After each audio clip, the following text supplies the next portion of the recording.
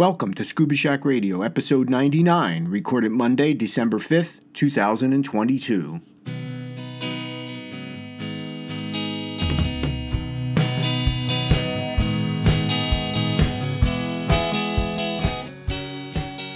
Scuba Shack Radio is a bi-weekly podcast in support of our mission to empower individuals with knowledge, ability, and experience to venture underwater in pursuit of their aspirations and to advocate for ocean health and sustainability.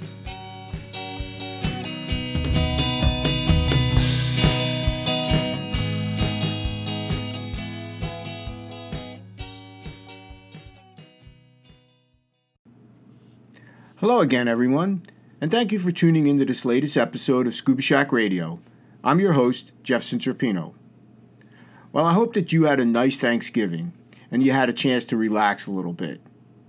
And now that the Black Friday, Small Business Saturday, Cyber Monday, and all those other events are behind us, it is December, and it's getting to look a lot like Christmas around here.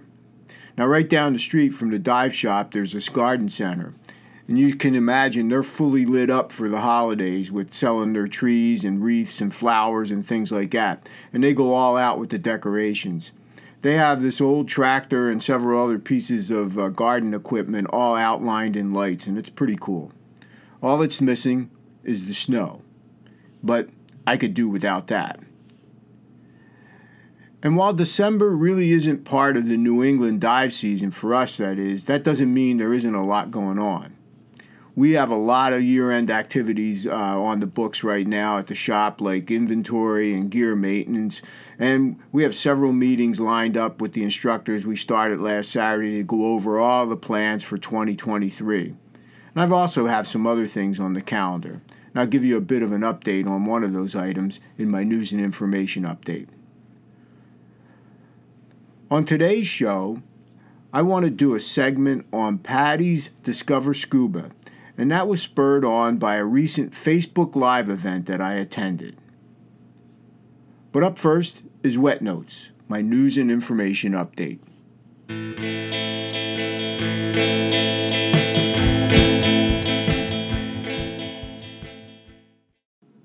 This is Wet Notes here on Scuba Shack Radio for Monday, December 5th, 2022. Well, first up today, I want to give you an update on some really great news that came out of Panama City, Panama recently.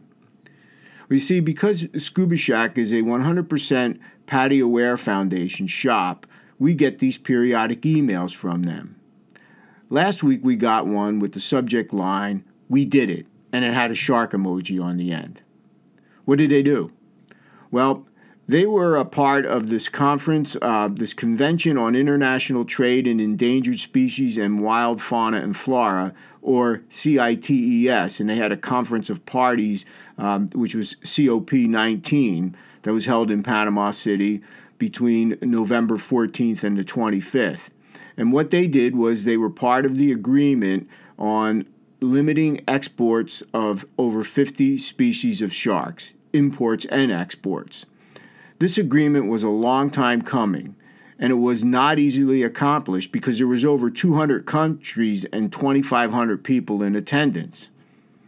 Now, CITES was originally drafted in 1963 as part of the IUNC, but it wasn't agreed to until 1973. The U.S. was one of the first to ratify it on January 14th, 1974. The Conference of Parties is held every 2 or 3 years. It took a lot of effort to get these new restrictions in place and hopefully provide the increased protection for sharks across the globe.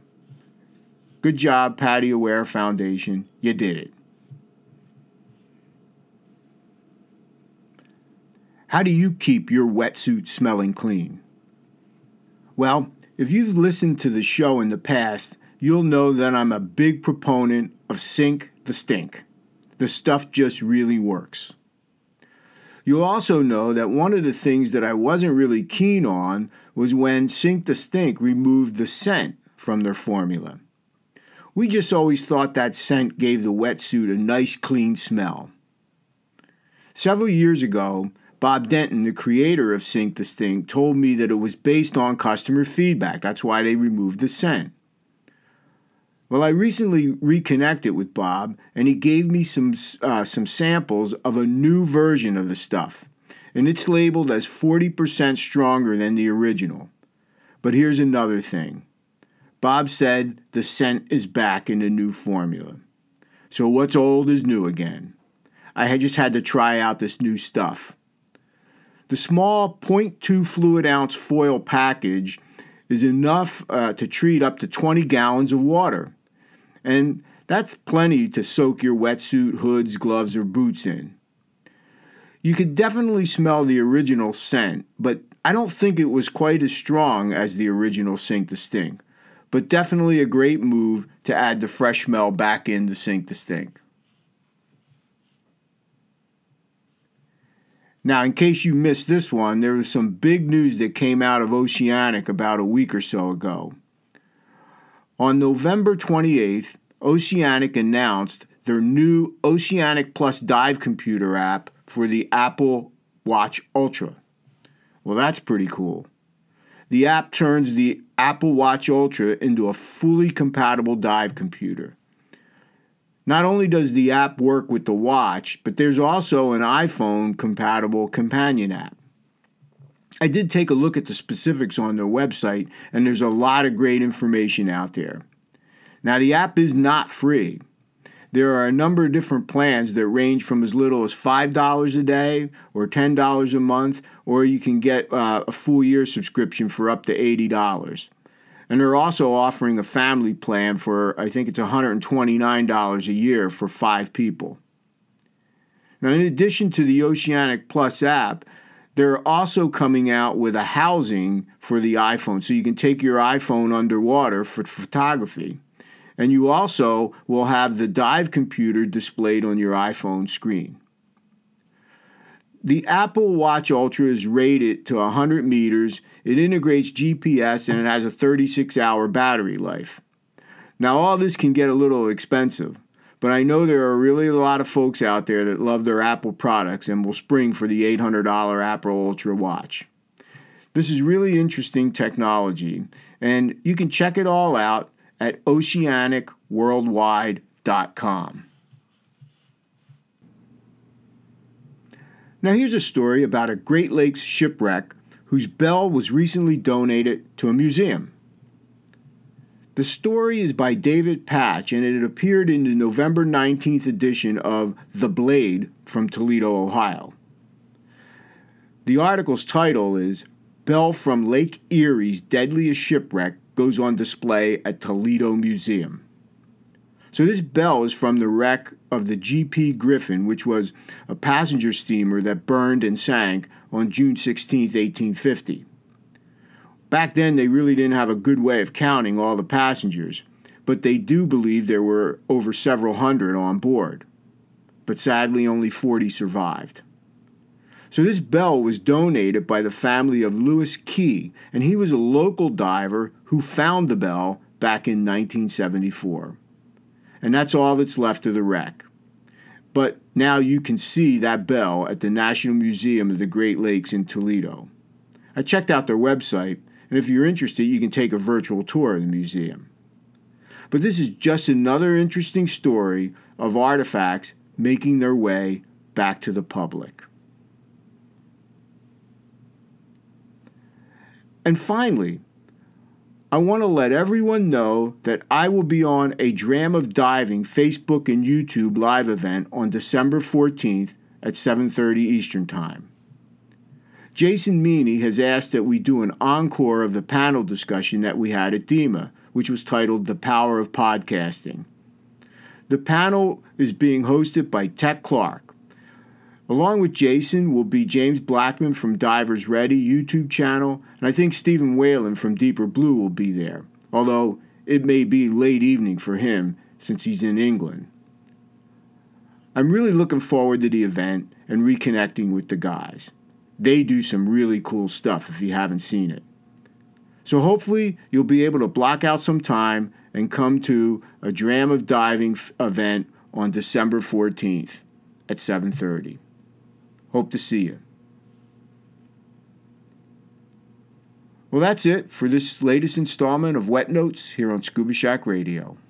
A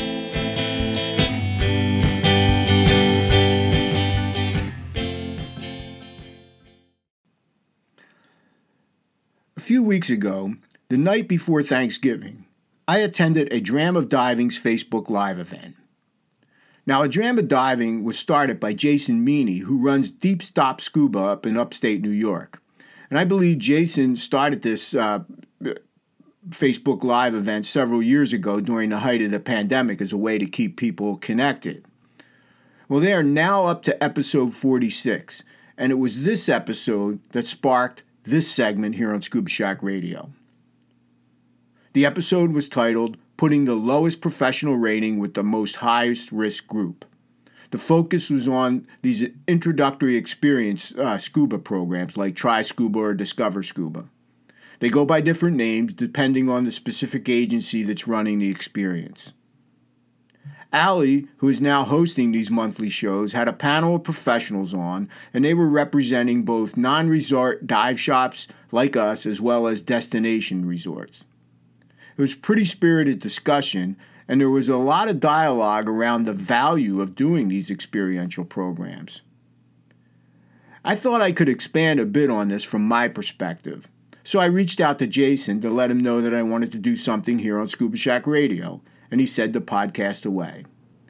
That's the whole purpose of a Dram of Diving, to spark dialogue and discussion. So, I'll podcast away.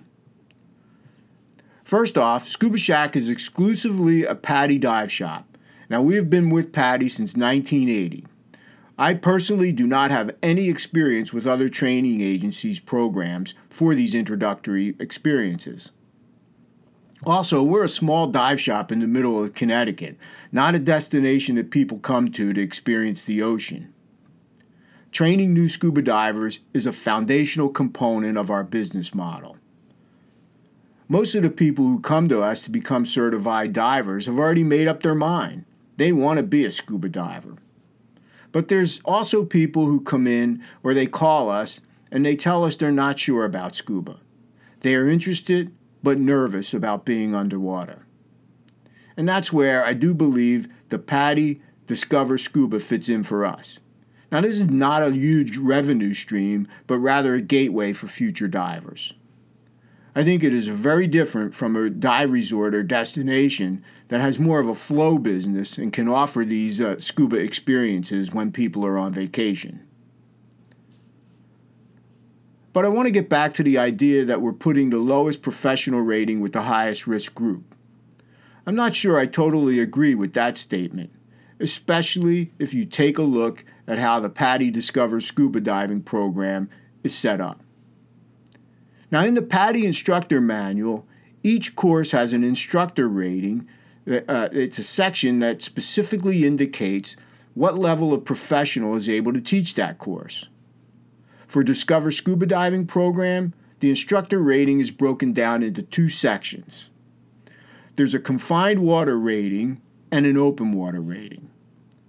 For confined water, a PADI dive master who has been rated as a Discover Scuba Diving leader can conduct the program.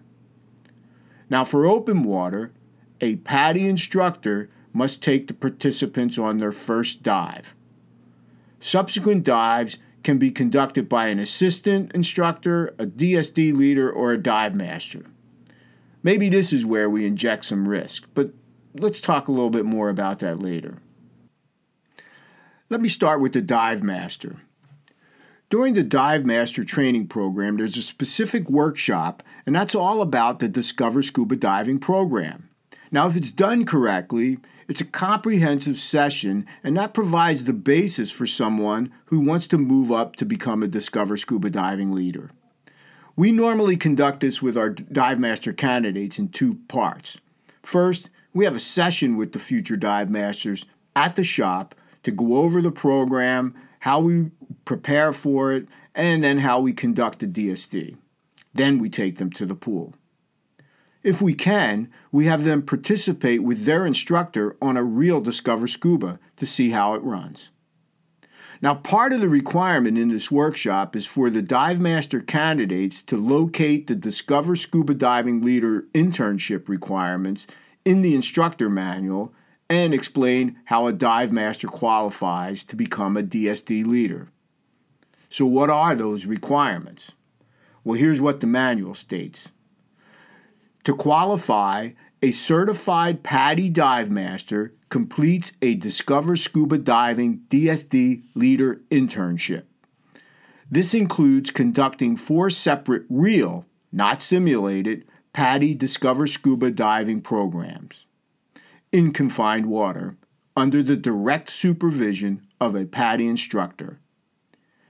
DSD leader candidates show their ability to conduct effective briefings, in-water supervision, and debriefing. Now, the PADI instructor manual is very explicit in stating that only PADI certified dive masters qualify to participate in the DSD leader internship program, and that dive master candidates do not qualify. I want to shift gears here a bit and talk about the PADI DSD program and how it's structured from a participant's perspective. Now, a few years ago, PADI introduced electronic learning for Discover Scuba. This electronic learning replaced that booklet that we used to give everyone. And it's a really nice program. Right up front, they tell you that DSD is not a certification course. I know some people think that by taking the Discover Scuba that they're now scuba divers, especially if they've done multiple Discover Scubas. The program is designed to take about 20 minutes to complete, along with the knowledge review questions. And there are several sections, including the pressure's effect on the body, and that's where they discuss breathing and equalization. And then there's a scuba equipment, followed by a scuba skills section, and that includes hand signals, how to operate the BC, some regulator and mask skills, along with fin kicks. Each section has accompanying videos to reinforce the learning. So by the time they get to the pool, they have a pretty good idea of what to expect. Another thing that we do here at the shop is that we have those participants come into the shop before the pool to get fitted with a mask, fins, and a BC. We want to avoid any issues with the gear that doesn't fit or might be uncomfortable. We ask them to pick out several masks from our DSD fleet to make sure they have options once in the water. We want to make sure it's the best experience possible. But let's talk about the value some more. Like I said, for a resort, there's a different value proposition for DSD than a local dive shop like ours. For us, it is the gateway for someone to become a scuba diver. Perhaps they have a spouse, significant other, friend, or family member who's already a diver. That person's interested, but they're not really comfortable with the thought of being underwater. And we think Discover Scuba is a perfect way for them to overcome that anxiety or realize that they aren't ready to go on for a certification course. Now, during the Dram of Diving event, I asked a question about conversion rates, like how many people go from Discover Scuba to become an open water diver. So I'll answer that question for our perspective. I'd say we hover around 10%. That is, for every 10 Discover Scuba divers, we might get one person to move forward with diver certification. And when it happens, boy, that's a great feeling. Just last year, we had someone progress up from Discover Scuba to open water, and now she's coming to Bonaire with us in February to do our advanced course. We also had someone a couple years ago who started with Discover Scuba and just completed their rescue diver. They're planning to start Dive Master next year. So sometimes it works out really well. Now I want to wrap up this discussion kind of where it started with the element of risk. We know that whenever any of us go diving, we are taking on risk. Our training, preparation, attention to detail, and good judgment all help us to manage that risk. This should be no different for Discover Scuba. The PADI instructor manual explicitly states that you must apply continuous and sound judgment before, during, and after the dive. It's your professional responsibility to conduct a risk assessment by evaluating variables such as water conditions, temperature, visibility, water movement, entries and exits, and the ability of participants. So, I don't necessarily agree that we are putting our lowest professional rating with the highest risk group. I think it comes down to the fact that we need to ensure that the professionals who are conducting this activity are properly trained and certified to do the Discover Scuba or Try Scuba or whatever your agency is calling it. They also need to apply the standards and good judgment, and that's going to expose people to what we've come to love, scuba diving.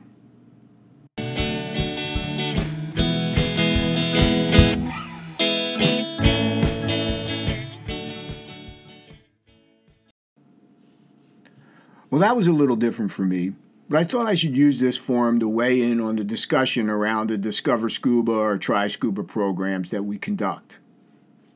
If done right, I think they're a valuable part of our overall industry. Well, that's it for this latest episode of Scuba Shack Radio. I'll be back in a couple of weeks with more as we wrap up 2022. And that's going to be another milestone for me, episode 100. Until then, stay safe, warm, and have a great couple of weeks.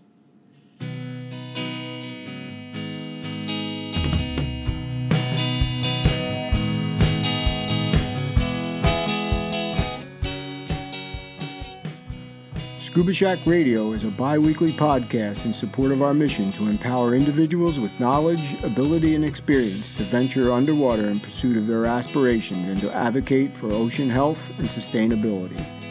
Talk to you next time.